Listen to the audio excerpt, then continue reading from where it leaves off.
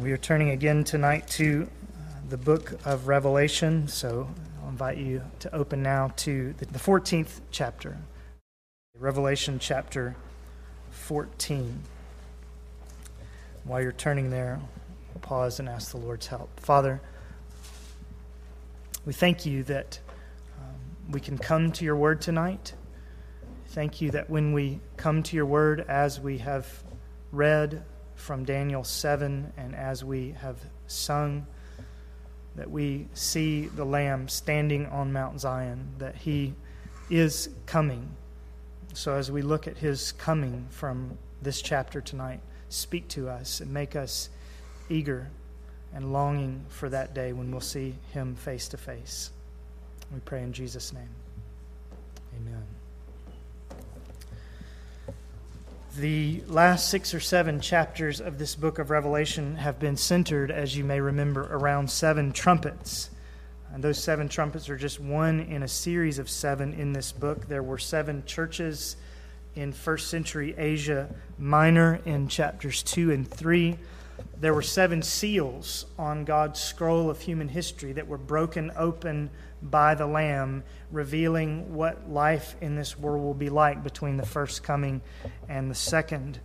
And then, as we've seen, there are 7 trumpets, which blow and unfold for us the period that we usually call the Great Tribulation, these final days of intense trial on planet Earth. And so in chapters 8 through 14, we've been reading about that period of those 7 trumpets. We've been reading about the events surrounding the Great Tribulation.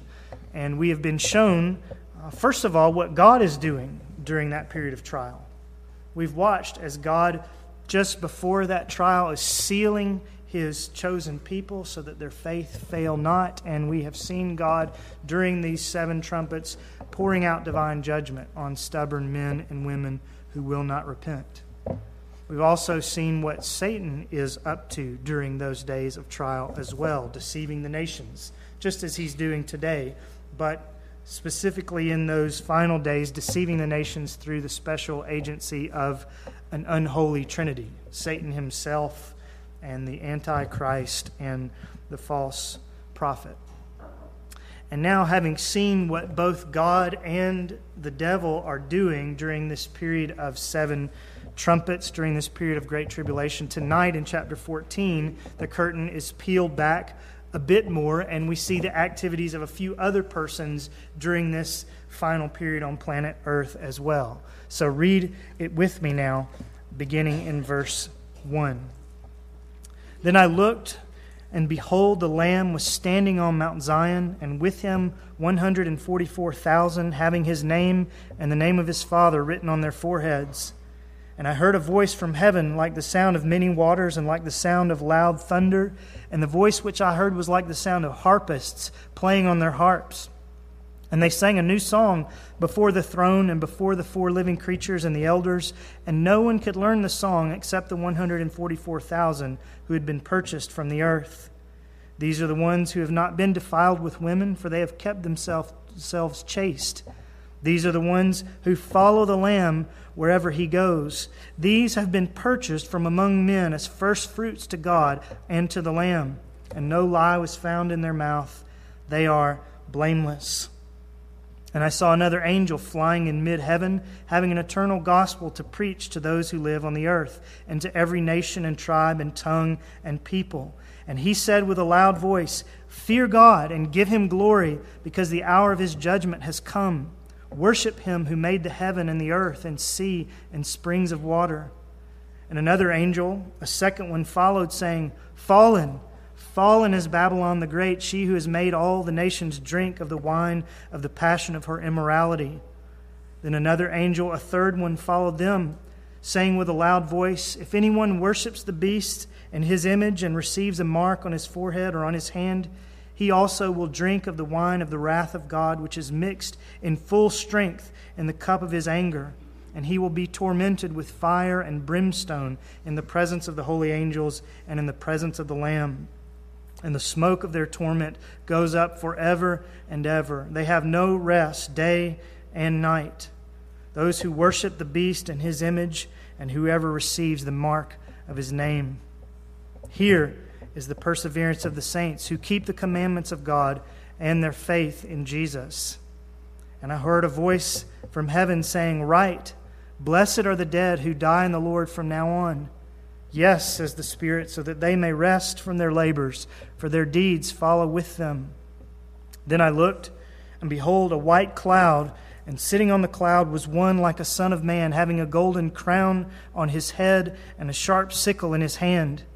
And another angel came out of the temple, crying out with a loud voice to him who sat on the cloud, Put in your sickle and reap, for the hour to reap has come, because the harvest of the earth is ripe. Then he who sat on the cloud swung his sickle over the earth, and the earth was reaped. And another angel came out of the temple which is in heaven, and he also had a sharp sickle.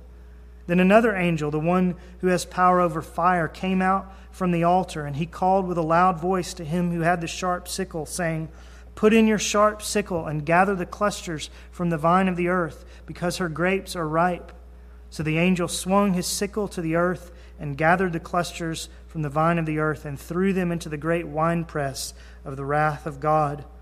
And the winepress was trodden outside the city, and blood came out from the winepress up to the horses' bridles for a distance of 200 miles. There's so much material here, so much to cover that we could spend several sermons unpacking all the different things that John saw and wrote. But tonight, as we've been doing, we're going to try just to get the flyover version and see all that's here, or at least most of what's here. And so I want you to see that perhaps the main thing is, having seen what both God and Satan are doing during this great tribulation, this last chapter, as I said, gives us a look at the activities of what some other persons are doing during those days as well. And I'd like to divide our time tonight along those lines. So notice, first of all, the first set of other persons, 144,000 saints in verses 1 through 5. Then I looked, and behold, the Lamb was standing on Mount Zion, and with him 144,000, having his name and the name of his Father written on their foreheads. 144,000 saints. Now, we have seen these folks before, have we not? Back in chapter 7. They were described there as 144,000 sealed from every tribe of the sons of Israel. And we said, first of all, that number, 144,000, is probably not meant as a precise head count, but is symbolic of completeness. 12, a number of completeness, times 12, a number of completeness, times 1,000, another number of completeness. That's 144,000, and the point of that number seems to be that God will seal all of his chosen people in preparation for the Great Tribulation. Not one of them will be left out. Not one of them will be missing. And then we also said that the description that these are from every tribe of the sons of Israel probably does not mean that these people are all necessarily ethnic Jews, but remembering how often the New Testament speaks of all believers using Jewish terminology, these 12 tribes, again, are probably another symbol of completeness. None of them is missing. None of God's people are missing. And so God, in chapter 7, was sealing all of his chosen people in preparation for the Great Tribulation, that their faith not fail. He will, in those days, guard all their hearts so that their faith does not fail in those incredibly trying times. And then what do we find here as we come back to chapter 14, near the end of that period of trial that they were prepared for? What do we find? Well, we find that all 144,000 of these sealed ones are still in the picture, still worshiping the Lamb, still following him wherever he goes. And the point is that God has done what he purposed in chapter 7 to do. He protected them, he sealed them in chapter 7, and here we find them near the end of time still doing what he sealed them, what he protected them to do. Their faith has not failed because God has kept his people. When others during this last period on planet Earth are blaspheming God because of the great plagues that he pours out on planet Earth, these sealed ones, verse 3, are singing a new song. When the world system in that day can best be described using the metaphor of a harlot here in verse 8, these sealed ones, verse 4, have kept themselves chaste. And when the rest of mankind in the midst of God's judgment refuses to repent, as we saw in chapter 9, these sealed ones, verse 4, follow the Lamb wherever he goes. Here, verse 12, is the perseverance of the saints who keep the commandments of God and their faith in Jesus. They began by being sealed by God, and they've continued on walking with Him. And why have they done that? Why do they keep the commandments of God? Why do they maintain their faith in Jesus? Well, it's not because they're so wonderful in and of themselves, is it? It's not because these people are any less sinful by nature than their neighbors. No, the Apostle Paul has taught us once and for all, hasn't he, that all alike are under sin. And so if all alike are under sin, if everyone in this world is sinful by nature, how is it that these people behave so differently? Why do these saints in Revelation 14 keep the commandments and keep their faith in Jesus? Well, it's not because of anything natural in themselves. It's because in chapter 7 they were sealed by the living God. It's because here in verse 4 they were purchased with the blood of the Lamb. And because He who began that good work in them, Philippians 1:6, will complete it. That's why we find them here in chapter 14 still trusting, still obeying, still worshiping in the midst of a world gone to pot. And you know the same is true for us. If we have been sealed, if we have been bought by the blood of Christ, then we will keep going as well. And the things that are said of these people ought to be true of us if we are in Christ. We too have been sealed for the day of redemption, according to Ephesians 4:30. Indeed, you may remember that the sealing of these people in chapter 7 took place not during the Great Tribulation, but during that era of world history in which we now live. And we said when we looked at chapter 7 that we are among this group. We are among the people whom God has sealed for the day of redemption. We too have the name of the Lamb and the name of His Father, verse 1, on our foreheads. We too have been purchased with His blood. We too are protected by the power of God for a salvation ready to be revealed in the last time, 1 Peter 1. Therefore, we too ought to walk as these people walked. We ought to be able to be described in the same way as these 144,000 are described here in Revelation 14. In other words, it ought to be said of us, verse 3, they sang a new song before the throne. Do you sing to the Lord? It ought to be said of us, they have kept themselves chaste, verse 4. Have you kept yourself chaste? Are you keeping yourself? It ought to be said of us, verse 4b, they follow the Lamb wherever He goes. Do you do that? It ought to be said of us, verse 5, no lie was found in their mouth. And verse 5b, they are blameless. That doesn't mean perfect. It just means that we live our lives in such a way as that people don't have a lot to shoot at if they try to bring us down. We walk with God. It ought to be said of us, verse 12, they keep the commandments of God. Do you know the 10 Commandments? If you don't know them, how do you know that you're keeping them? It ought to be said of us, they keep their faith in Jesus, verse 12b. We have been purchased from among men, verse 4, with the same blood as this 144,000. We have been sealed with the same Holy Spirit of promise as they were. We are protected by the same power of God, and therefore we ought to have the same holy testimony and the same godly perseverance as these saints do. Indeed, if we're in Christ, we will, because He who sealed us is faithful, and He will do it.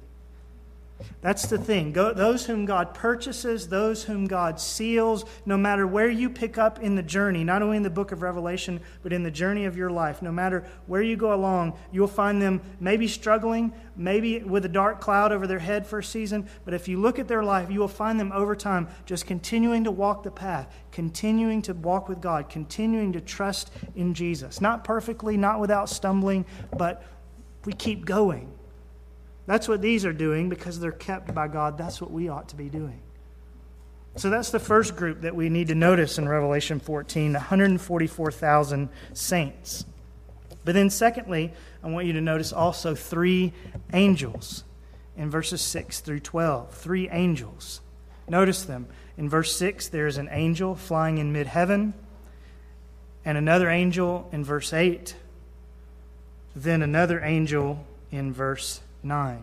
3 angels, and each of them has a message to deliver.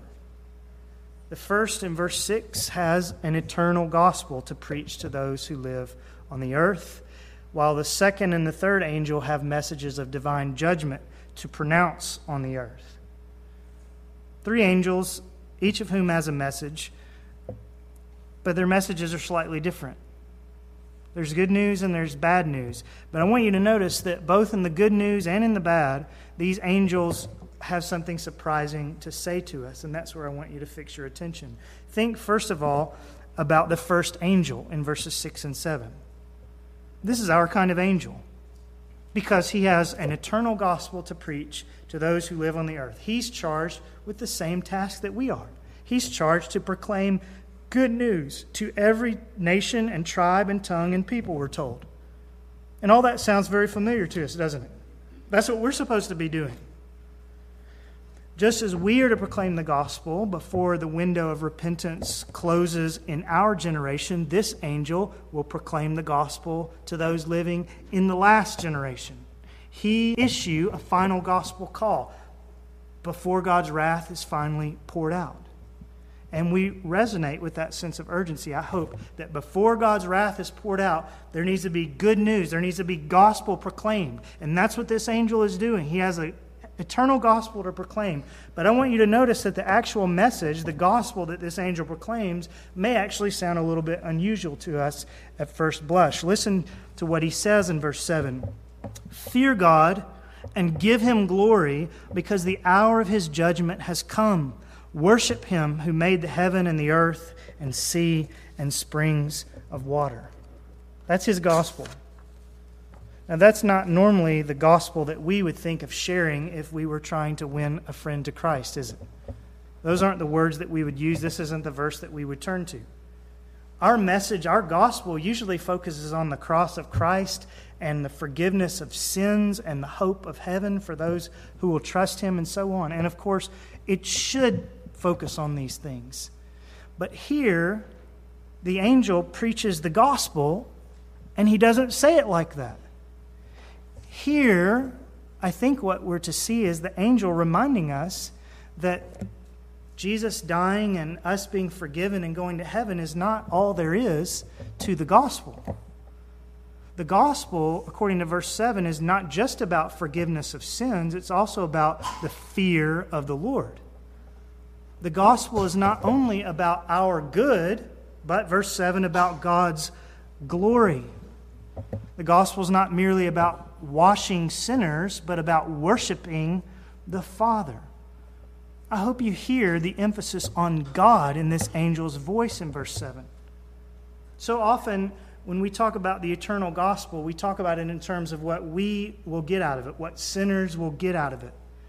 And that's not wrong, because the New Testament is replete with that kind of language, telling us what sinners will get out of the good news. That's why we call it good news. And Ephesians 1 tells us that we have every spiritual blessing in Christ. So it's not wrong for us to think about what we get out of the gospel. But this first angel reminds us that the gospel is also about what God should get out of it too.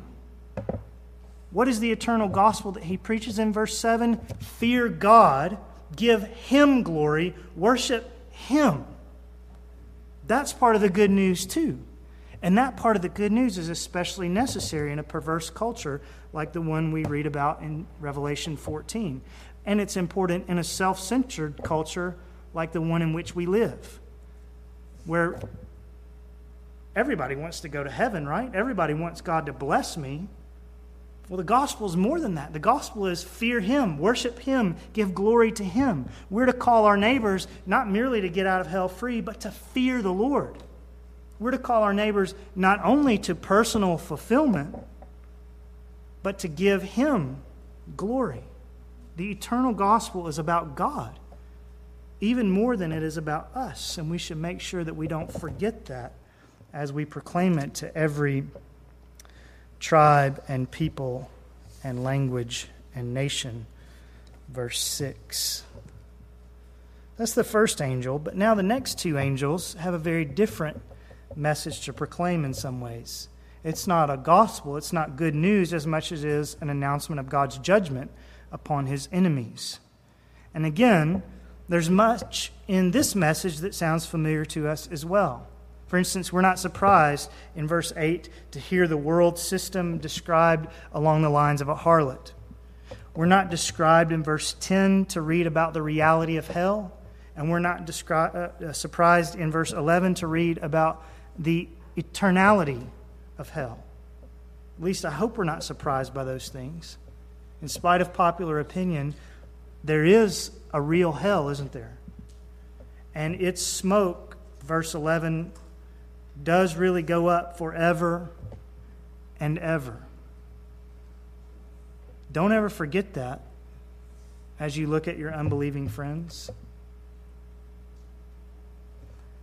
In fact, just picture your unbelieving friends or family members in your mind's eye right now. And without being morbid and without forgetting that there's good news for sinners, remember that unless they repent, there really is a day coming in which they will have no rest, day and night. Verse 11. A day really is coming when they will long for just one cool drop of water on their tongue, and none will be given to them. Don't be slack in proclaiming the eternal gospel, because God's judgment is real. Hell is real. And thus, most of what these two angels say in verses 8 to 11, is not unexpected to us. But I want you to notice there is one truth tucked away in verses 9 and 10 that you may have never spotted before. Listen again. If anyone worships the beast and his image and receives a mark on his forehead or on his hand, he also will drink of the wine of the wrath of God, which is mixed in full strength in the cup of his anger, and he will be tormented with fire and brimstone in the presence of the holy angels and in the presence of the Lamb. Tormented in the presence of the Lamb. Notice that well. Because don't we sometimes describe hell as the absence of God? Don't we sometimes speak of people who die in their sins as going to a Christless eternity? We do speak of that way. And there's good reason for us to speak of them that way. Because Paul elsewhere describes eternal destruction, 2 Thessalonians 1, as being away from the presence of the Lord and from the glory of his power. Away from the presence of the Lord. So there is a sense in which to be in hell will be to be eternally away from the presence of the Lord. And yet, according to Revelation 14:10, there is another sense in which to be in hell will be to be eternally tormented with fire and brimstone in the presence of the Lamb. And the question is, how can both be true? How can the damned be both away from the presence of the Lord and tormented in his presence at the same time? It's a good question.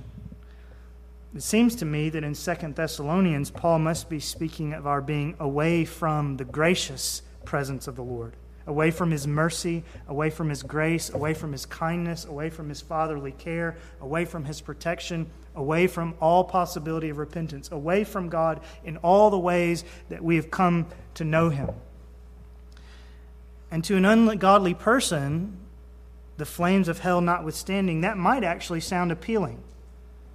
Someone might even say, I've been trying all my life to get away from God, and at least in hell I will finally have done so.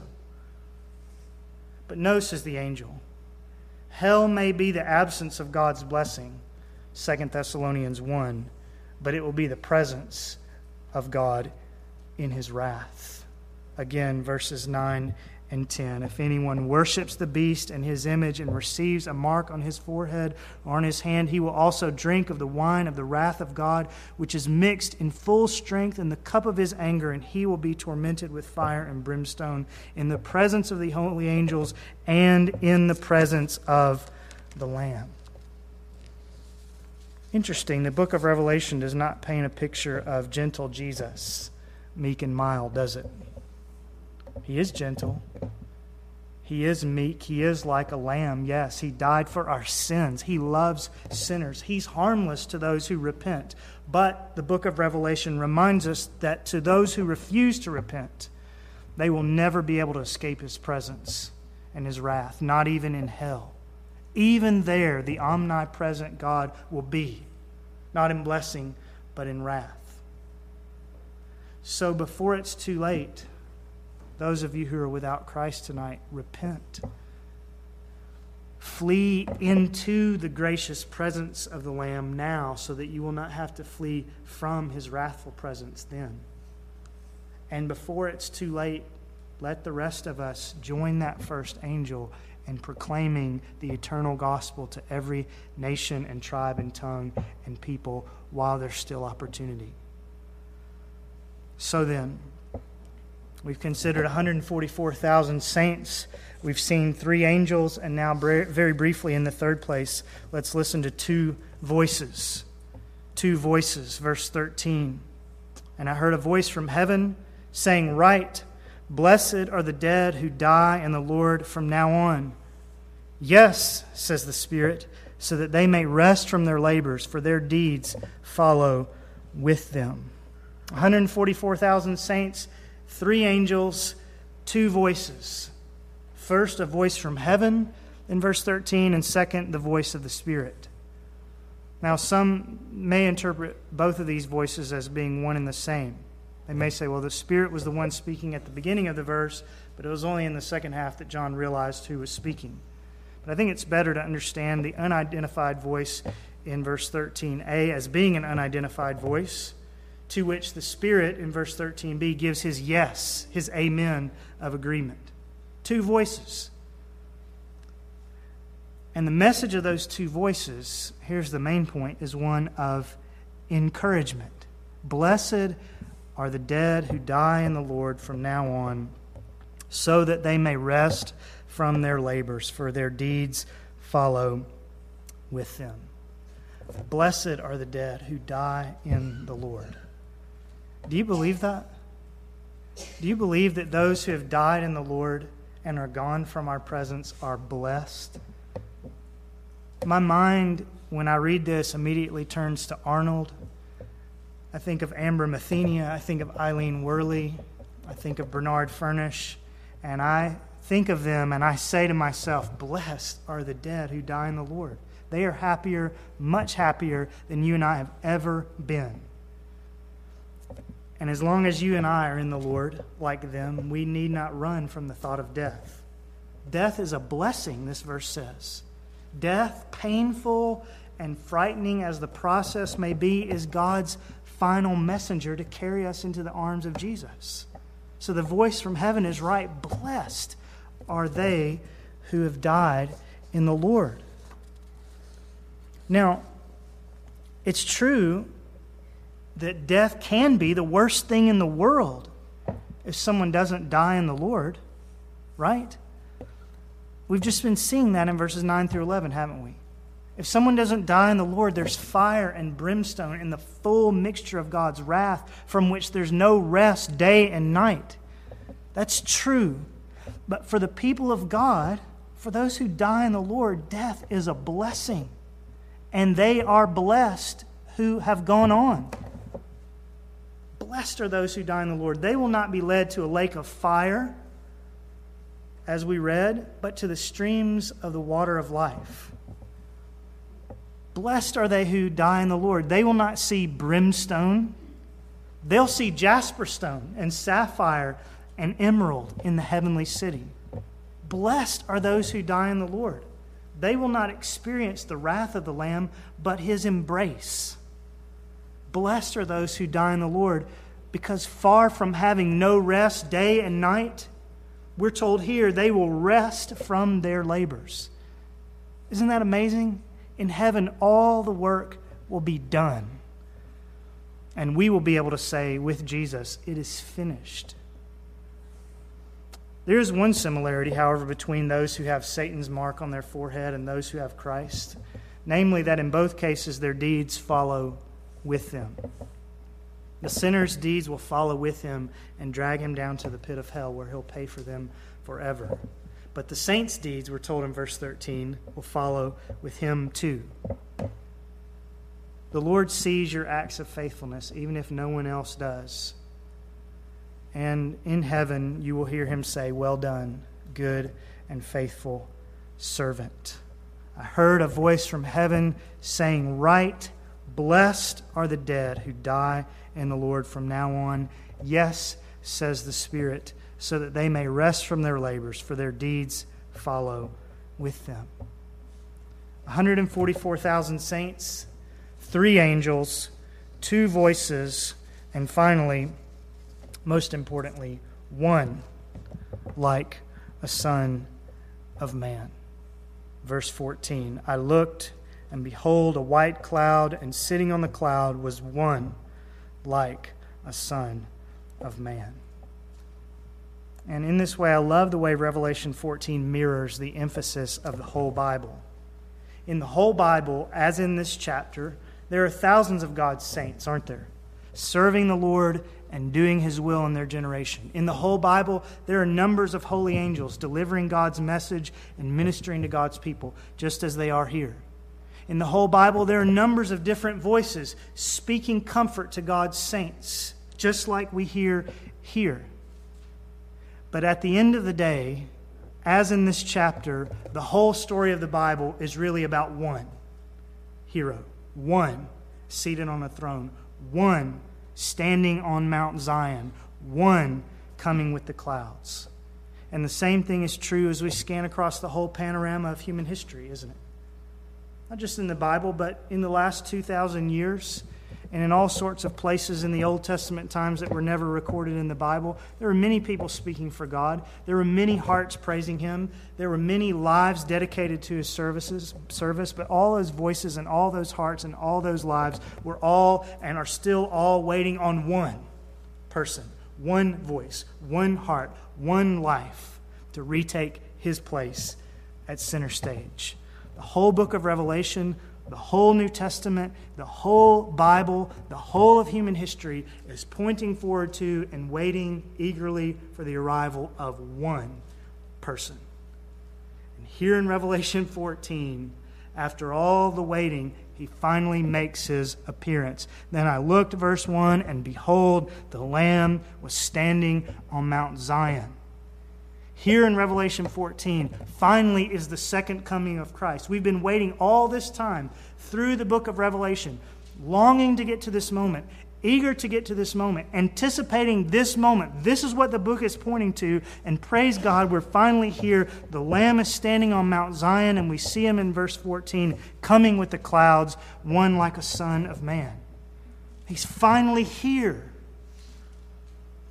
That's what this study's been all about, to get to this chapter. And our emotions as we come to this chapter will be the same as the emotions that we will feel in that great day, only on a larger scale by far, when He finally comes, not just in this chapter, but in real time. All of this time, we've been waiting. All of these centuries, God's people have been watching the eastern sky, as it were, looking for His coming. All of these Sunday mornings and Wednesday nights, we've been gathering to sing about Christ's return, and the day will come, as in our reading tonight, when He will finally come. We'll finally see Him standing on Mount Zion. We will finally see Him coming with the clouds of heaven. He's coming. And what a thought, what a thrill that ought to be for our souls. How we ought to watch for Him all the more eagerly. How we ought to pray and long for His coming more than we do. How we ought to hasten the day of His coming by getting the gospel to every tongue and tribe and people and nation. He's coming. We don't know when. We don't know if we'll be alive when He comes, but He's coming. He's coming just like the prophet Daniel said He would come. with the clouds of heaven. He's coming just like the Apostle Paul said he would come at the last trumpet, as we saw in chapter 11, with the voice of the archangel here in verse 15. He's coming, it seems to me, at the end of the Great Tribulation here, not at the beginning. He's coming to a world ravaged with sin, a world raked over the coals of God's judgment, a world reduced in many places to scorched earth and rubble. And at the end of all things, he will finally scoop up his believing remnant out of the world. That's what verses 14 to 16 describe, isn't it? I looked, and behold, a white cloud, and sitting on the cloud was one like a son of man, having a golden crown on his head and a sharp sickle in his hand. And another angel came out of the temple, crying out with a loud voice to him who sat on the cloud, "Put in your sickle and reap, for the hour to reap has come, because the harvest of the earth is ripe." Then he who sat on the cloud swung his sickle over the earth, and the earth was reaped. That's the first of two harvests that are described here at the end of chapter 14. And in this first harvest, we see Christ using a sickle and reaping the earth. And normally you use a sickle to reap wheat. And wheat, as you know, is a symbol in the New Testament for the people of God. Isn't that what Jesus said in the parable of the wheat and the tares? God will throw the tares into the fire at the last day, but the wheat, Jesus said, the sons of the kingdom will shine forth as the sun in the kingdom of their Father. At the end of the age, said Jesus, the wheat will finally be gathered into God's kingdom. And what do we see Jesus doing here but gathering wheat and bringing in his harvest, finally taking his people out of this sin-sick world? Here in verses 14 through 16, we see Jesus doing what Paul said he would do famously in 1 Thessalonians 4. The Lord himself will descend from heaven with a shout, with the voice of the archangel, and with the trumpet of God. And we've seen all those things. And here's the reaping. The dead in Christ will rise first. Then we who are alive and remain will be caught up together with them in the clouds to meet the Lord in the air, and so we shall always be with the Lord. That's what's happening in Revelation 14 through 16. That's what John is describing in this picture language. I looked, and behold, a white cloud, and sitting on the cloud was one like a son of man. He had a sharp sickle in his hand. Verse 16, he swung his sickle over the earth, and the earth was reaped. He's coming with the clouds, and we who are alive and trusting him, and we who are dead in the Lord will rise and meet him in the air. But what else in Jesus' famous parable did he say would happen at the end of the age? Not only will the wheat be harvested, but the tares will be reaped as well and gathered into bundles and cast into the fire. And that's what we see happening in verses 17 through 20, albeit with a slightly different metaphor. Another angel came out of the temple which is in heaven, and he also had a sharp sickle. Then another angel, the one who has the power over fire, came out from the altar, and he called with a loud voice to him who had the sharp sickle, saying, "Put in your sharp sickle and gather the clusters from the vine of the earth, because her grapes are ripe." So the angel swung his sickle to the earth and gathered the clusters from the vine of the earth and threw them into the great winepress of the wrath of God. When Jesus returns, we're being told here, there will be two harvests, wheat and tares. Or to use the metaphor here, grain and grapes. Sons of the kingdom and sons of hell. He's coming. And these two sickles will be put in. These two groups will be garnered. These two groups will be sent to their eternal destinations. And we must, reading this chapter, ask ourselves, to which harvest do I belong? To which kingdom am I headed?